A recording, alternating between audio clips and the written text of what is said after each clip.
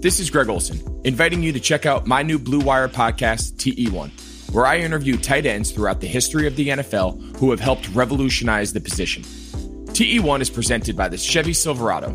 The Silverado is all about grit. It's strong and dependable, exactly like playing tight end. Just like the incredible players we sit down with on the podcast, the Chevy Silverado is in a league of its own. Strong, advanced, and dependable. Download TE1 today, wherever you listen to podcasts. Blue Wire. With the first pick in the 2009 NFL Draft, the Detroit Lions select Matthew Stafford, quarterback. Stafford, step it up, throwing left side, watch Calvin, end zone, got him! Oh, baby, that was a rocket! And it's picked off, intercepted by Darius Slay. No one will catch him. Touchdown, Lions!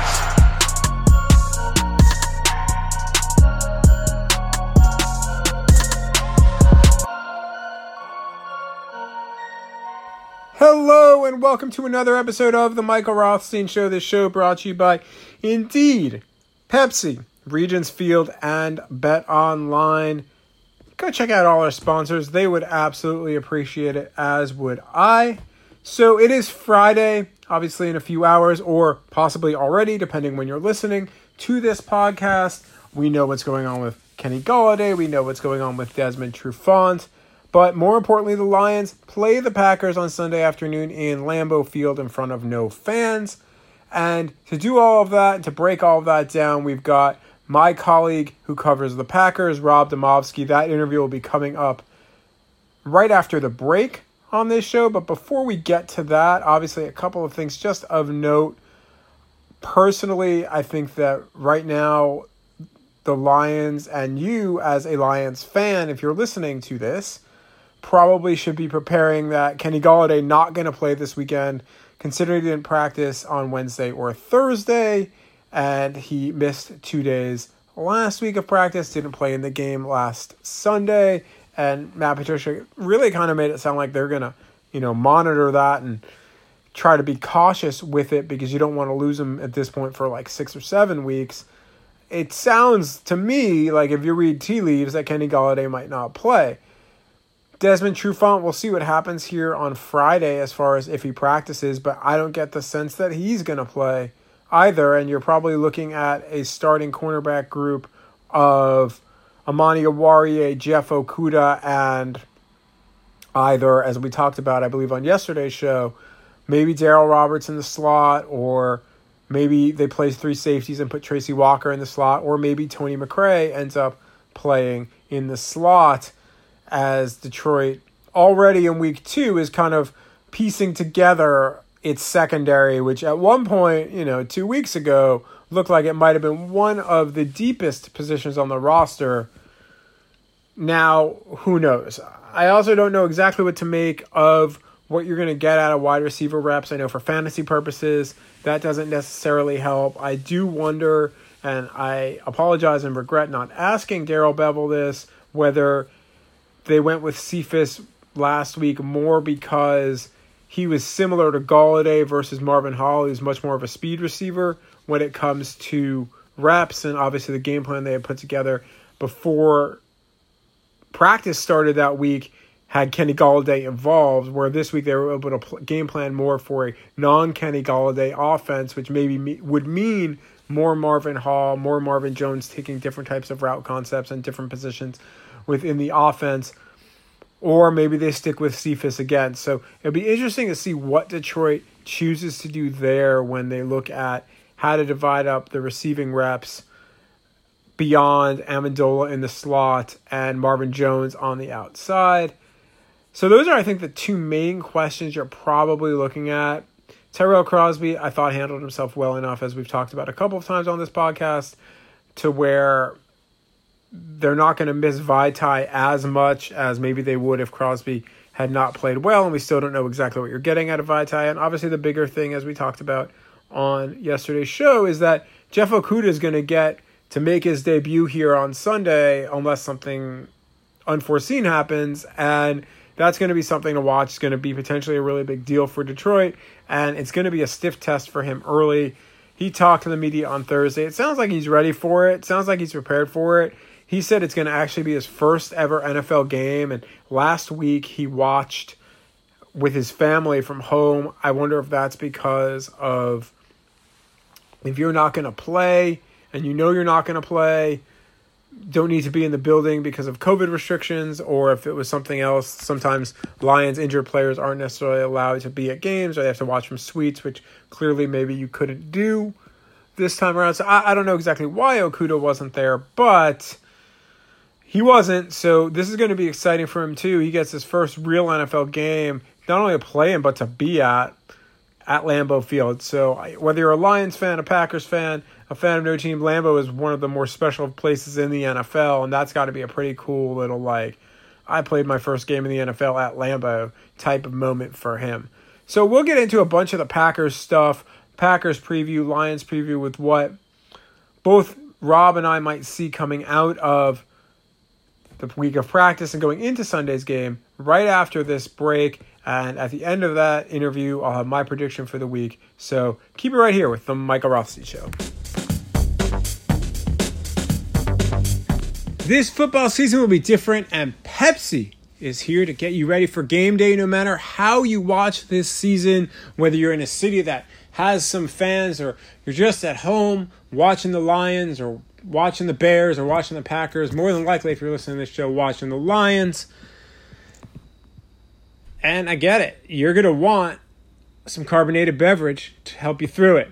Pepsi's the refreshment you need to power through game day and become a member of the League of Football Watchers. These passionate fans are the real generational talent that Pepsi fuels, because Pepsi isn't made for those who play the game. It's made for those who watch it. Pepsi, made for football watching. And even though sports had a break, your business didn't. You have to keep moving, and that makes hiring more important than ever. Indeed is here to help. Indeed.com is the #1 job site in the world because Indeed gets you the best people fast. Unlike other sites, Indeed gives you full control and payment flexibility over your hiring. You only pay for what you need. You can pause your account at any time, and there are no long-term contracts. Plus, Indeed provides powerful tools to make your search that much easier, like sponsored jobs, which are shown to be 3.5 times, that's 3.5 times, more likely to result in a hire. With 73% of online job seekers visiting Indeed each month, Indeed is going to get you the important hire you need, just like they have for over 3 million businesses. Right now, Indeed is offering our listeners a free $75 credit to boost your job post, which means more quality candidates will see it fast. Try Indeed out with a free $75 credit at Indeed.com/BlueWire. This is their best offer available anywhere. Go right now to Indeed.com/BlueWire. Terms and conditions apply. Offer valid through September 30th. Now, back to our show. My next guest is no stranger to this show. Like my guest last week, Jeff Dickerson, he is a multiple-time participant on this little endeavor we're doing, the Michael Rothstein Show. He covers the Green Bay Packers for ESPN. He is one of my favorite colleagues. Sorry, everybody else. Rob Demovsky, welcome to the Michael Rothstein Show for the 400th time. That's probably what you said to Jeff Dickerson last week. Come on now. No, Jeff Dickerson asked me why he doesn't get better gifts like he gets off a Kimes show. So I gave him a round of applause, and that wasn't good enough. I don't know if Jeff's ever going to come on again. So let's just get right into it, right? Aaron Rodgers is back to being Aaron Rodgers. For 1 week, yes, he was. In all seriousness, do you think that was a blip against what usually is a decent Minnesota defense, or has he more rediscovered what he has been in the past? Yeah, I mean, I do think, Mike, that in all seriousness, there is something to the idea that he has been rejuvenated a little bit. And not necessarily, at least he claims it's not necessarily because they drafted Jordan Love.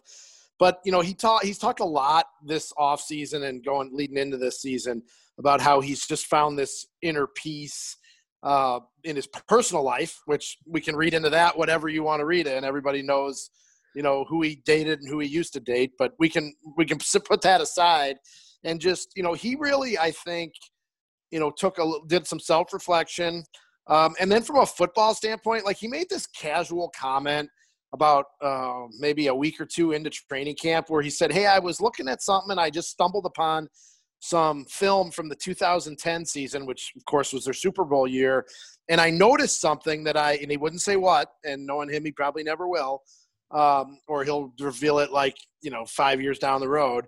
But he said he noticed something in watching some tape of himself from the Super Bowl season. And he said something just sort of reminded him that he needs to get back to doing whatever that thing was that he won't say.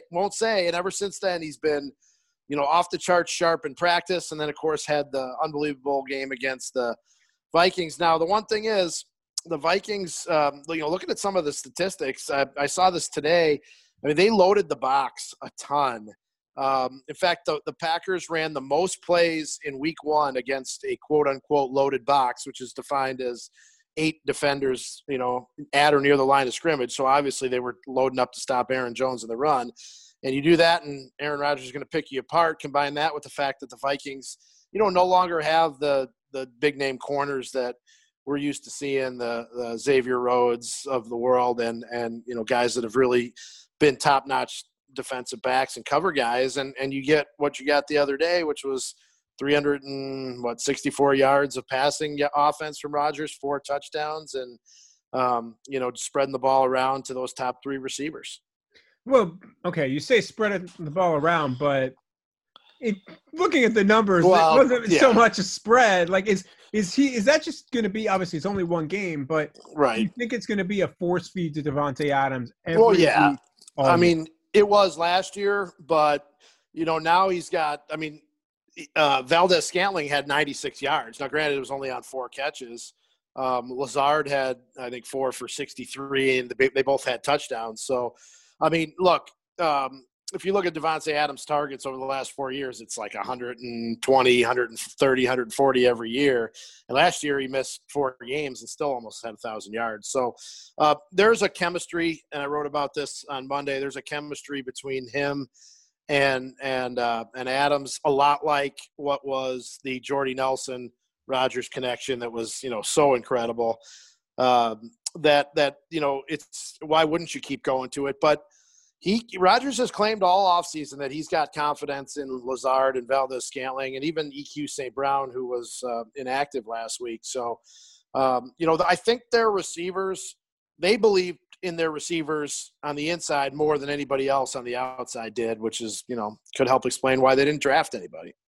Well, I mean, they did bring in Devin Funchess, who obviously is not playing this season. Right, he opted out, yeah. Would that have made – what are the difference do you think that might have made in this offense? Or do you think he believes enough in Lazard and Valdez-Scantling that it wouldn't have necessarily mattered? Well, I think it would have given him depth because really now behind those 3, there's nobody with any experience. I mean, St. Brown didn't play all last year. And the 5th receiver on the roster is a guy who you've probably never heard of, Malik Taylor, who was on the practice squad last year. And the only reason you may have heard of him is because he played at Ferris State in college. So not exactly anybody outside of the region would know that guy. So yeah, I mean, the Funchess thing's – I mean, what happens if Adams has an injury and misses 4 games like he did last year? Now, that is when Aaron Jones started to go nuts. So maybe they get back to that. But, yeah, I mean, look, their margin of error is slim just because they don't have a ton of weapons. No, it's interesting we're talking about the offense here because right now the Lions' biggest concern is they've got like 5 cornerbacks total. They started with 7 healthy cornerbacks on September 5th on the cutdown day. Well, now Justin Coleman's on IR, Mike Ford's on IR, Desmond Trufant didn't practice today on Wednesday. We don't know what his availability is going to be. Darrell Roberts didn't practice on Wednesday. Don't know what his availability is going to be. Jeff Okudah has yet to play an NFL snap. And Amani Oruwariye is their only healthy guy that has any sort of real experience with the Lions because their slot corner right now would be Tony McRae, who is really more of a special teams guy and came over from Cincinnati. When Aaron Rodgers sees something like that, his eyes light up. But also, does he say, okay, you know what? this could be more of a balanced game plan, or does he actually say, if Jeff Okudah in his first ever NFL snaps, as good as he may or may not be as a number 3 overall pick, do you think Aaron Rodgers goes right at him and just says, listen, I'm going to keep throwing at you until you actually do something? I absolutely think that. And you know what? The one thing that I've learned about Matt LaFleur in 19 games as a head coach, I guess it is now, 16, 2 playoffs, and 19 games, is he's a matchup guy. Like, yes, he has his core of his offensive beliefs, which is the pre-snap motion, the play action, all that stuff. But he's going to change his game plan and what part of his playbook he uses from week to week based on the matchup, which is a lot different than the way Mike McCarthy did it, where it was basically, we're going to line up and do what we do, and we think we're going to do it better than what you do. This is so different that, there could be games where they go into it and they're going to run the ball 30 times. And there's games where they're just going to, go after guys like they did against the Vikings. So that's, I think, the biggest thing that's become apparent with LaFleur and his offense is that it changes from week to week based on what matchups he likes. And then him and Rodgers certainly have no trouble adapting it. Building on that a little bit, with a little bit of a twist, do you think it's still wise to not blitz Aaron Rodgers, or has Rodgers maybe gotten a little bit slower where maybe you can blitz him and be effective? Because so many times in years past, you did that, you're done. Over. Yeah, he did. You're right. He always destroyed the blitz. I didn't look at the blitz numbers from week 1, but my sense is that he got the ball out pretty quickly. They do have some injuries on their offensive line, so communication could be an issue. But I can remember one play where their rookie tight end, Josiah DeGuara from Cincinnati, their 3rd-round pick, did an unbelievable job on a blitz pickup, and it led to a completion to Adams. And when you have a rookie that's playing his first game that's picking up blitzes, that's pretty good. Aaron Jones has become a pretty good blitz pickup guy. Jamal Williams is excellent at it. So they really do have pretty good protection for him. The one thing that Rodgers isn't going to do as much, he's not going to see the blitz coming and try to beat it with his legs. He's not going to do that as much, but he's still going to beat it with his mind and still beat it with his arm. And he did not get sacked once last week. You mentioned tight ends. What's up there? Because, all you heard, at least on the outside, was Jay Stenberger, Robert Tonyan, maybe, who started his career in Lions training camp and was kind of a training camp darling and then got cut. Yep. Tonyan didn't have a catch. I don't even know if he had a target. And Stenberger didn't really seem to do all that much. No. So what's going on? So, they have if I'm right about this, they had 5 tight ends on the roster and active for the game the other day because they did one of those practice squad elevations. And what's the saying? I'll paraphrase, if you have 5 tight ends, you have none. I mean, teams that had 2 quarterbacks, they really have none.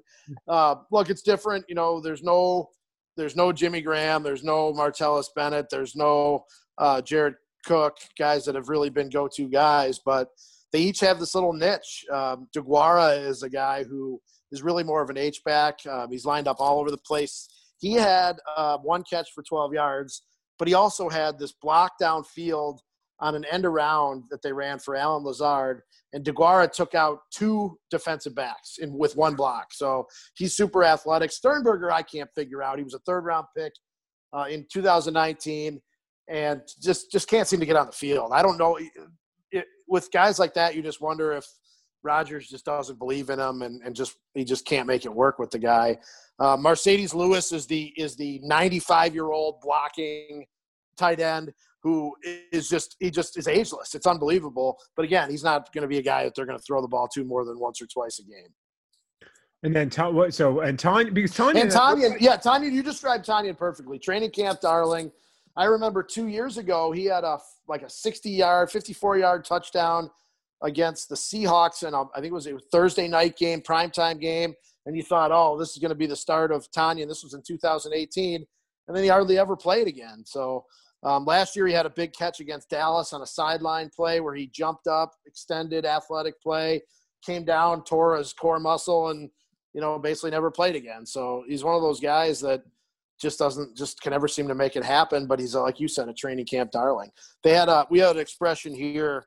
The Packers' old training camp field was along Oneida Street. And when I first started covering the team, and we had this expression, he was all Oneida. They practice on – he's one of those all Oneida guys where he just lit it up during training camp, and then you never heard from him again. So it's like the Vikings, Mr. Mankato, when they used to have training camp with Mankato. And it's like that person would always be like a guy that would get talked about, and then you never hear from them again unless it's Adam Thielen. Right, exactly. So looking at defense, I think people maybe were surprised with how good Green Bay's defense was at points last year. Do you think they're at that same level this year, or maybe better? Yeah. Well, I wonder, were they surprised then when the 49ers ran for 285 yards against them in the NFC Championship game? It was so weird because, like, everything that they did on their defense was pass rush, right? And the Smiths were unbelievable. I mean, you could talk about free agent signings and impacts they've made. And look, I'm not comparing it to Reggie White or even Charles Woodson, but outside of those two guys, I'm not sure I've seen big name, big money free agents come in and produce, and not just produce on the field, but sort of captivate the team like the Smiths, especially Za'Darius. I mean, he is this – guys follow him. He's an incredible leader. He's super outgoing. He has fun on the field. And his impact last year was unbelievable. I mean, Aaron Rodgers doesn't like anybody, and he loves the Smiths, especially Za'Darius. So, but here's the thing: they spent all this money on the pass rush. Their first round pick was Rashawn Gary out of Michigan, pass rusher. And what did the 49ers do in that championship game? They threw it 8 times. That's it. They basically just said, you know what, we're not even going to mess with those guys. So their run defense to me is still a huge question mark. And as it pertains to this week, their best run stopper on the interior of the line, Kenny Clark, went out with a groin injury in the second quarter of the Vikings game. And I don't know that he's going to I don't know that he's going to play this week. So, the best run stopper they had, isn't going to be there. And I'm sure the Lions went and looked at, what the Vikings did right after Clark went out, and they ran like 2 or 3 times with Dalvin Cook right up the middle. So I don't know. I can't tell you whether their defense is any better. I'm not sure if it was good last year or bad because they were so inconsistent. The opener last year, a game they won in Chicago, what was it, 10-7 or 7-3? I can't remember what it was. Aaron Rodgers' first quote after the game was, "We have a defense now." Well, by the time they got to the NFC Championship game, they had no defense. So it was such a weird, I think they finished like 18th in the rankings, but they were not really a middle of the pack. They were either really good or really bad. Yeah, well, it's interesting you bring up Kenny Clark because maybe one of the bright spots from Sunday for the Lions was a guy that Packers fans are very familiar with, Adrian Peterson, who's now a Lion, and he actually ran really well. So do you think that and Peterson, as everyone knows, one of his things is he's going to be a battering ram up the middle, more so now than I think he is the jump cut guy that he was earlier in his career. Yep. Do you think that the Lions could potentially take advantage of that, even if especially if Clark doesn't play? Yeah, I would be surprised if they don't try that, Mike. I mean, like, that's where I would start, because that's just a huge hole. And really at inside linebacker, they've got, 2 new guys in there. Christian Kirksey, free agent that they signed from Cleveland, who, had a nice game the other day. But the guy next to him that they started was an undrafted rookie who they cut coming out of training camp and then promoted to the roster on Saturday, the day before the game, a guy named Chris Barnes. I mean, this is, they tried to revamp their inside linebacker core, and they basically ended up, deciding to go with an undrafted free agent who they cut 5 days earlier as one of their starters. So I would definitely try to attack the middle of the field with these guys, both in the run and maybe even in the short passing game. Why did they do that? So here's what happened. They drafted Kamal Martin in the 5th round, a linebacker out of Minnesota, and they wanted him to compete with Oren Burks, who was a 3rd-round pick a couple of years ago, who's had a ton of injuries and really didn't play at all last year. Martin was really good in training camp, had won the starting job, and then in one of their last practices suffered a torn meniscus, had a scope 2 weeks ago, and they put him on the roster, but then moved him to IR. So he obviously isn't going to play for a couple weeks. And then Oren Burks, for whatever reason, they just didn't go with him. He was the backup, and they went with this Chris Barnes kid out of UCLA, who incidentally was a high school teammate of Jordan Love's, their first-round pick. It all comes back to Jordan Love these days for you, doesn't it?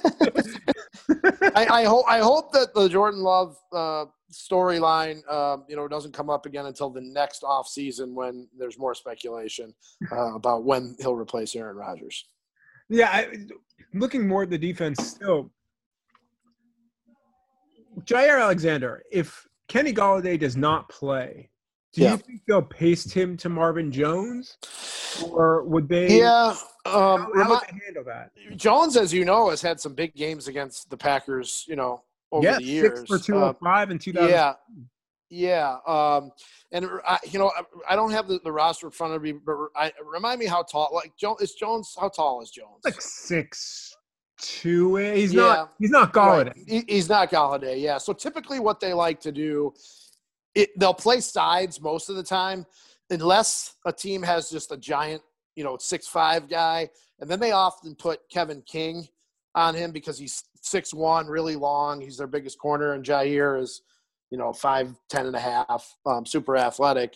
So that's typically the way if they're going to match, they do that. But I'll tell you what, Jair Alexander is a damn good football player, and he is quickly becoming a star, and a guy who will take chances. And some guys, they take chances and they get burned. I don't know if he's just got, a horseshoe in his pocket, but he seems to get so lucky. Like, I'll give you an example. The other day, the Packers go for it on 4th and 1 from the Vikings 1 yard line. They don't get it. So the Vikings take over. They're backed up. Jair Alexander, basically, I thought it was a blitz off the corner that Patton called.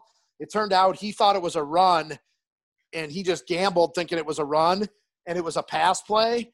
And if Kirk Cousins would have gotten the ball out hot, the guy that Alexander was supposed to cover would have been open in the flat and probably would have gone catch and run, might have gone 99 yards.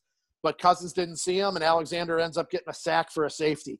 It's just those are the kind of things that just this guy seems to do right. He did everything wrong based on the call, and it turned out right. And then he had a huge interception right before halftime.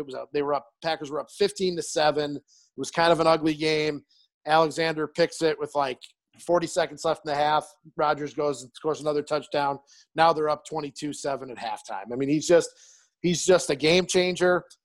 He's super, super cocky and confident, but also really charming at the same time. He's one of those guys that, if it was the old days and we could sit in if it was last year and we could sit in the locker room and talk to a guy, he'd hold court for an entire open locker room session, and he'd have fun doing it. So with him, right? By the way, the Lions used to have a few of those guys. Glover Quinn, now retired. Golden Tate, now with the Giants. That was like Wednesdays with Golden and Glover for a long time. That doesn't exist now also because it's all a Zoom world. Right. But when you look at Alexander, is he a guy that you think – is he better against maybe a speed receiver, or is he better against kind of a contested catch, high point, the ball receiver? Because really both of their outside guys – whether it's Golladay, Cephas, or Jones, are high point guys, where Marvin Hall, that speed guy, and maybe that one different option they have. Yeah, honestly, I think he can do it all. He plays so much bigger than his 5'10" 3/4. The Packers used to have when Ron Wolf was the GM, he had a rule that he wouldn't take a corner that was 5'10". I think it was 5'10" 3/4 or under, and Alexander is right at that sort of Mendoza line. And they took him anyway because his jumping and his speed and all that are off the charts. He's gone against all different types. They really have a good combination with the small speed guy in Alexander and the long, lanky, tall guy in Kevin King. They really do have a pretty darn good 1-2 punch. What they don't really have is a proven nickel guy. They let Tramon Williams, they just let him go. His contract was up. He's 37 years old. Played like 750 snaps last year, and I can't believe they didn't bring him back. But he's out of the league right now. And you sort of wonder, like, at any point, will they just call him back if they end up having trouble with, with their slot guy? So who do they have in the slot now? Then that would be matched up more than a guy I'm sure you've never heard of. His name is Chandon Sullivan. Wears number 39.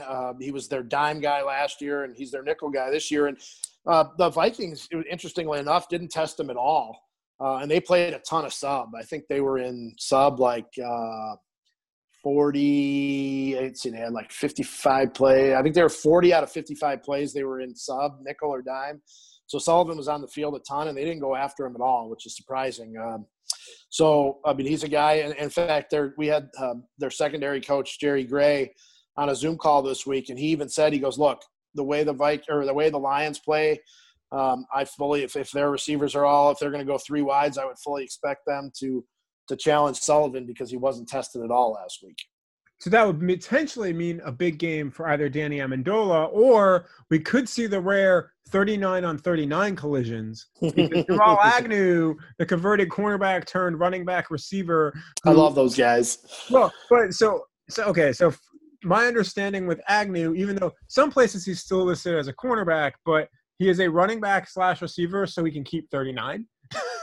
Hey, we went through that with Ty Montgomery here when he switched from receiver to running back, but he wanted to keep 88. So yeah, I love those odd numbers. Not odd, which reminds me of a Stephen Wright, the comedian line, where he said he was playing roulette in Las Vegas and he got into an argument with the dealer over what he thought was an odd number.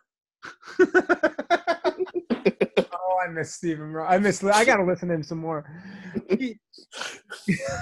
It's one of the greatest, he's a great one-line deadpan comedian. But back in the day, I remember seeing him in college, and just he was just so good. I did not mean an odd or even number. I meant an unusual number for a offensive.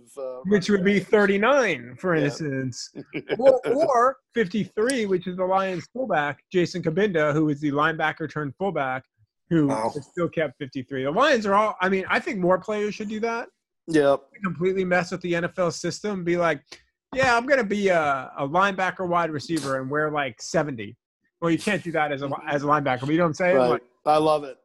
I'd love to see a quarterback linebacker, so that way you could – remember in the old college days when, you'd see quarterbacks wear, 50 or not that long ago, but, I remember that from, early NCAA football video game days where if I found a team that had quarterback number 26, that was my team. I didn't care how good they were.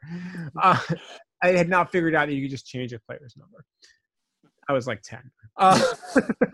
But when you look at, maybe you think the biggest weakness on the Packers right now, where is that? Is it the offensive line, which has some injuries? Is it that pass? Yeah. The run defense, which is maybe without Kenny Clark? Is it somewhere else that we haven't talked about? Yeah, we talked about the run defense, which I think is just going to be a huge question mark until they prove that they can stop it on a consistent basis. But we haven't talked about the offensive line, and they were sort of in flux. Basically going back to March 17th, which is the day Brian Bulaga signed a 3-year, $30 million contract with the Chargers. The Packers let their longtime starting right tackle go just because he was 30-some years old. They had some injury history. And you can't blame them for not wanting to invest in him, even though Bulaga was fantastic the last couple of years. But they went out and signed a guy that Rick Wagner. They signed him to a contract that told you they weren't convinced he's going to be their right tackle. And lo and behold, come training camp, he did not win the job. Billy Turner did, their starting right guard last year. So then they took Lane Taylor, who was their starting left guard last year and got injured, missed the whole year after week 3 with a biceps injury. So then he comes back and he wins the right guard job. So then they move Billy Turner out to right tackle. Then Billy Turner gets hurt, doesn't play the opener. And then they move their old left guard to start at right tackle on Sunday against the Vikings. And then their left guard fill-in got hurt, so they moved Elton Jenkins back. And lo and behold, Rick Wagner finished the game at right tackle and played actually pretty well. And even if Billy Turner comes back this week, Rick Wagner could be the right tackle and Billy Turner could be the right guard. Or none of that could happen because Billy Turner can't play. You got all that? I got all that. Don't ask me to go through that again. No, I'm not going to. That's a big circuitous route for Rick Wagner, though. Yes, it is. Which, again, unfortunately, we're not in locker rooms anymore. So my typical Rick Wagner question, which is, has he talked to the media yet, would be invalid because generally there's not that type of access. But Rick Wagner would never talk to the media in Detroit. Just didn't happen. He was very quiet. He did one Zoom call. It was very polite and pleasant, but also very boring. He, as you know, is a Milwaukee area native. He went to Wisconsin. He's now playing for his home state team, and that's about as much as I can tell you about him. He likes to hunt and fish. Okay. He's from Wisconsin. Makes sense. I live in Wisconsin. I'm not from Wisconsin, and I don't like to do either of those two things. Well, we're from the same area of the country. I live in Michigan. I am not from Michigan. I do not hunt and fish either.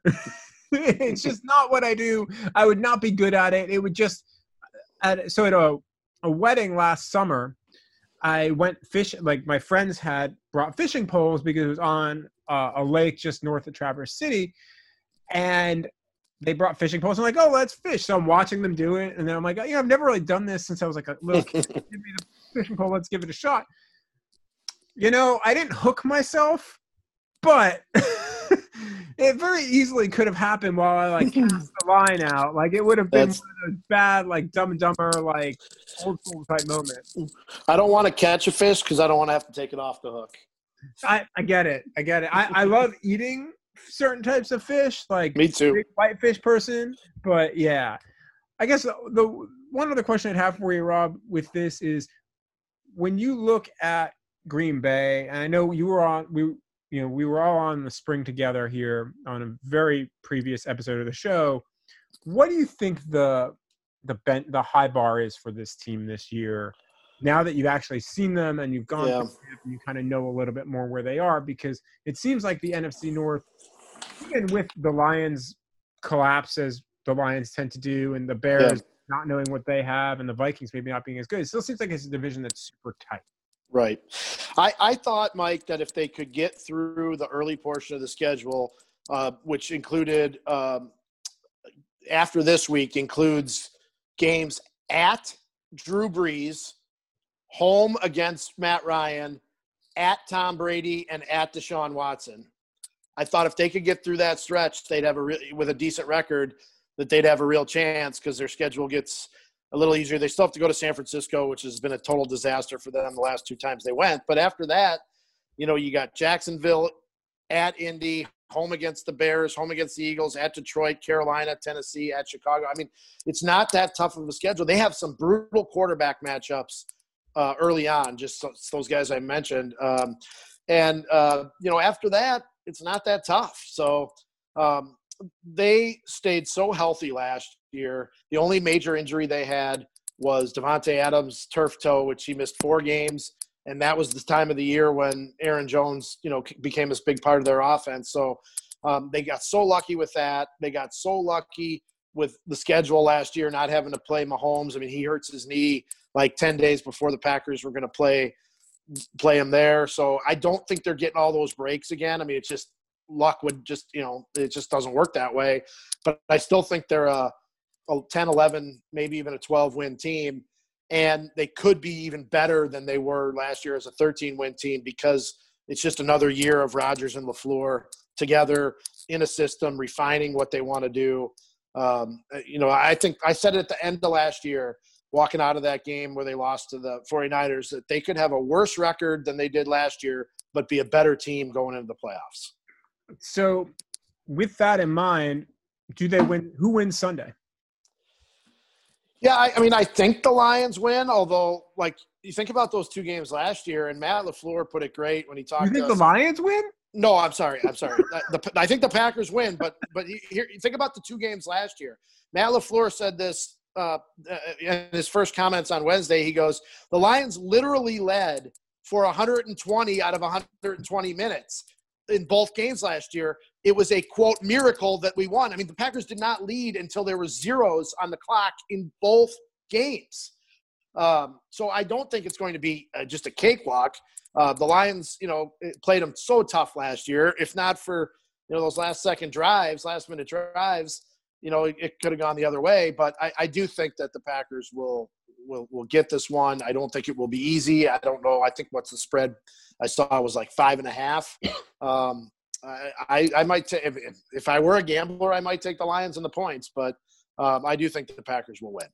By the way, since you talked about the 120 minutes that the Lions led last year, the official, because the NFL doesn't not love its drama, right? The official's Clete Blakeman for Sunday, who was the official last year in Lambeau with the illegal. Don't think that Lions fans haven't caught on to that really quickly. Trying to remember if I had to do a pool report for that game or not, or if somebody did. Yeah, I can't. Somebody had to do a pool report for that game. Yeah. I know I had to do a couple of them last year. Yeah, and we as of Wednesday. As of Wednesday night, we haven't gotten Trey Flowers yet, but I'd be very curious to hear Trey Flowers' opinion on that a year later. Yeah. It's going to be an interesting one. First game I won't be at since 2015.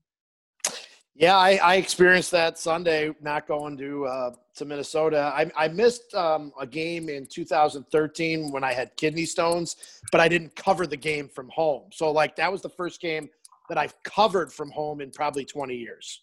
Yeah, I think it's gonna be different. That's for sure. Like I said, the last one I covered from home was actually I was in New York, and it was when the Mets played the Royals in the World Series, and the Lions were in London right after they had fired their offensive coordinator and then fired their GM and team president 4 days after that. Yeah, so, right. We'll see what happens. Rob, thank you so much for coming on. I appreciate it, and we'll probably talk again here in November, December, whenever they seem to. It is December 13th. Things according to my handy schedule. Yeah, it always does, doesn't it? Absolutely. I want to thank my guest, Rob Demovsky. You can follow him on Twitter at Rob Demovsky. So I'll make my pick really quick for this game. I just think the injuries are too much for the Lions. They've had some success in Lambeau of late. It's not nearly the house of horrors it was for them in years past. I think those corner injuries are going to be a little bit too much. Aaron Rodgers really seems on point. No Kenny Golladay, I think, if he does not play, really hurts them as well. So I see it as kind of a maybe 35-23, 34-23 win for the Packers in Lambeau. Just those injuries right now, I think, are just a little bit too much. Plus, the Lions haven't really shown much of a pass rush. And I just don't know defensively how you're going to stop Green Bay if you're Detroit right now. As good as Matt Patricia has schemed against the Packers in the past, I just think from a personnel standpoint, you're already pretty far behind with a lot of inexperienced players at key positions or guys that just haven't really proven themselves yet, even if they have some experience. So, yeah, I'm going with a Packers. We'll say 34-23, although on ESPN.com it might end up being 35-23 win over the Lions.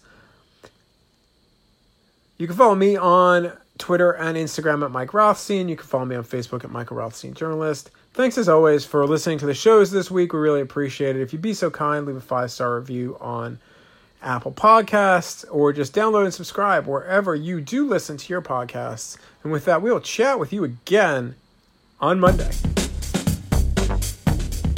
The wait is over. Football is back. You might not be at a game this year, but you can still be in on the action at BetOnline. BetOnline is going the extra mile to make sure you can get in on every possible chance to win this season. From game spreads and totals to team, player, and coaching props, BetOnline gives you more options to wager than anywhere else. You can get in on their season opening bonuses today and start off wagering on wins, division, and championship futures all day, every day. Head to BetOnline today and take advantage of all of the great sign-up bonuses. Don't forget to use the promo code BlueWire at betonline.ag. That's BlueWire, all one word. BetOnline, your online sportsbook experts.